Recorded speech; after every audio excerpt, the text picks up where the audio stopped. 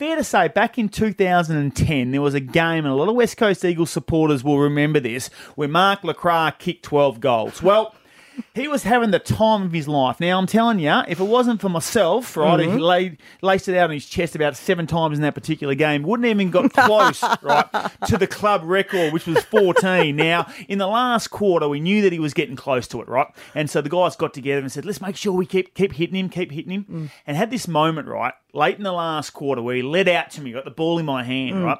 And I thought to myself, nah, bugger you, Lecker. I've already fed you about 7 or 8. I'm taking this moment myself, right? I've gone over his head, right, from 55, kicked the goal, right, celebrated to the crowd. Lecker's pissed off, right? Never got the club record, but it was my moment, and I took it.